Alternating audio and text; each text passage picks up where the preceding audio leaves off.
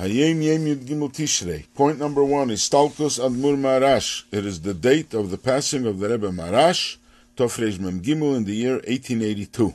Nechosei Kovid Lubavitch, and his holy resting place is in the city of Lubavitch.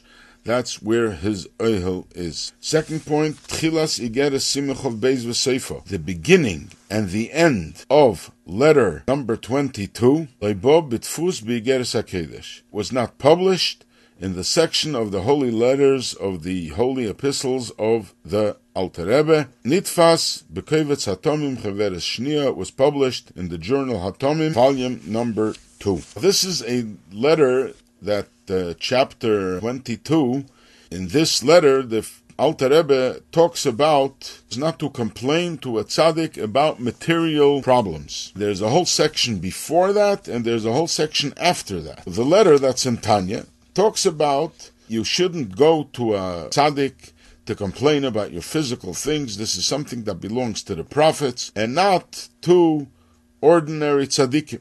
And you should have faith in God, and you should accept whatever difficulties you have with love, and take it that this is God giving you the best that is for you. But then, before that, there's a whole section. The Rebbe literally pours out his heart. He is upset because he is barraged with people. There's an influx of thousands of chassidim and new chassidim, as chassidus was developing then.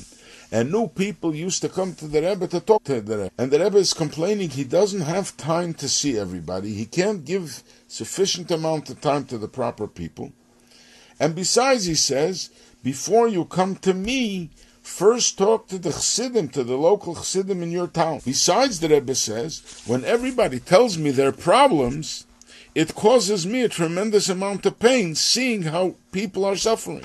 Then he goes on to talk about that if people would accept with love whatever Hashem gives them, they would suffer less. Finally, the end of the letter, the Rebbe writes that he's giving a schedule exactly how people have to keep and when they could come, what parts of the year they can come, and what parts are reserved for the veterans, and what parts are reserved for the new people that come, and certain times people shouldn't come at all.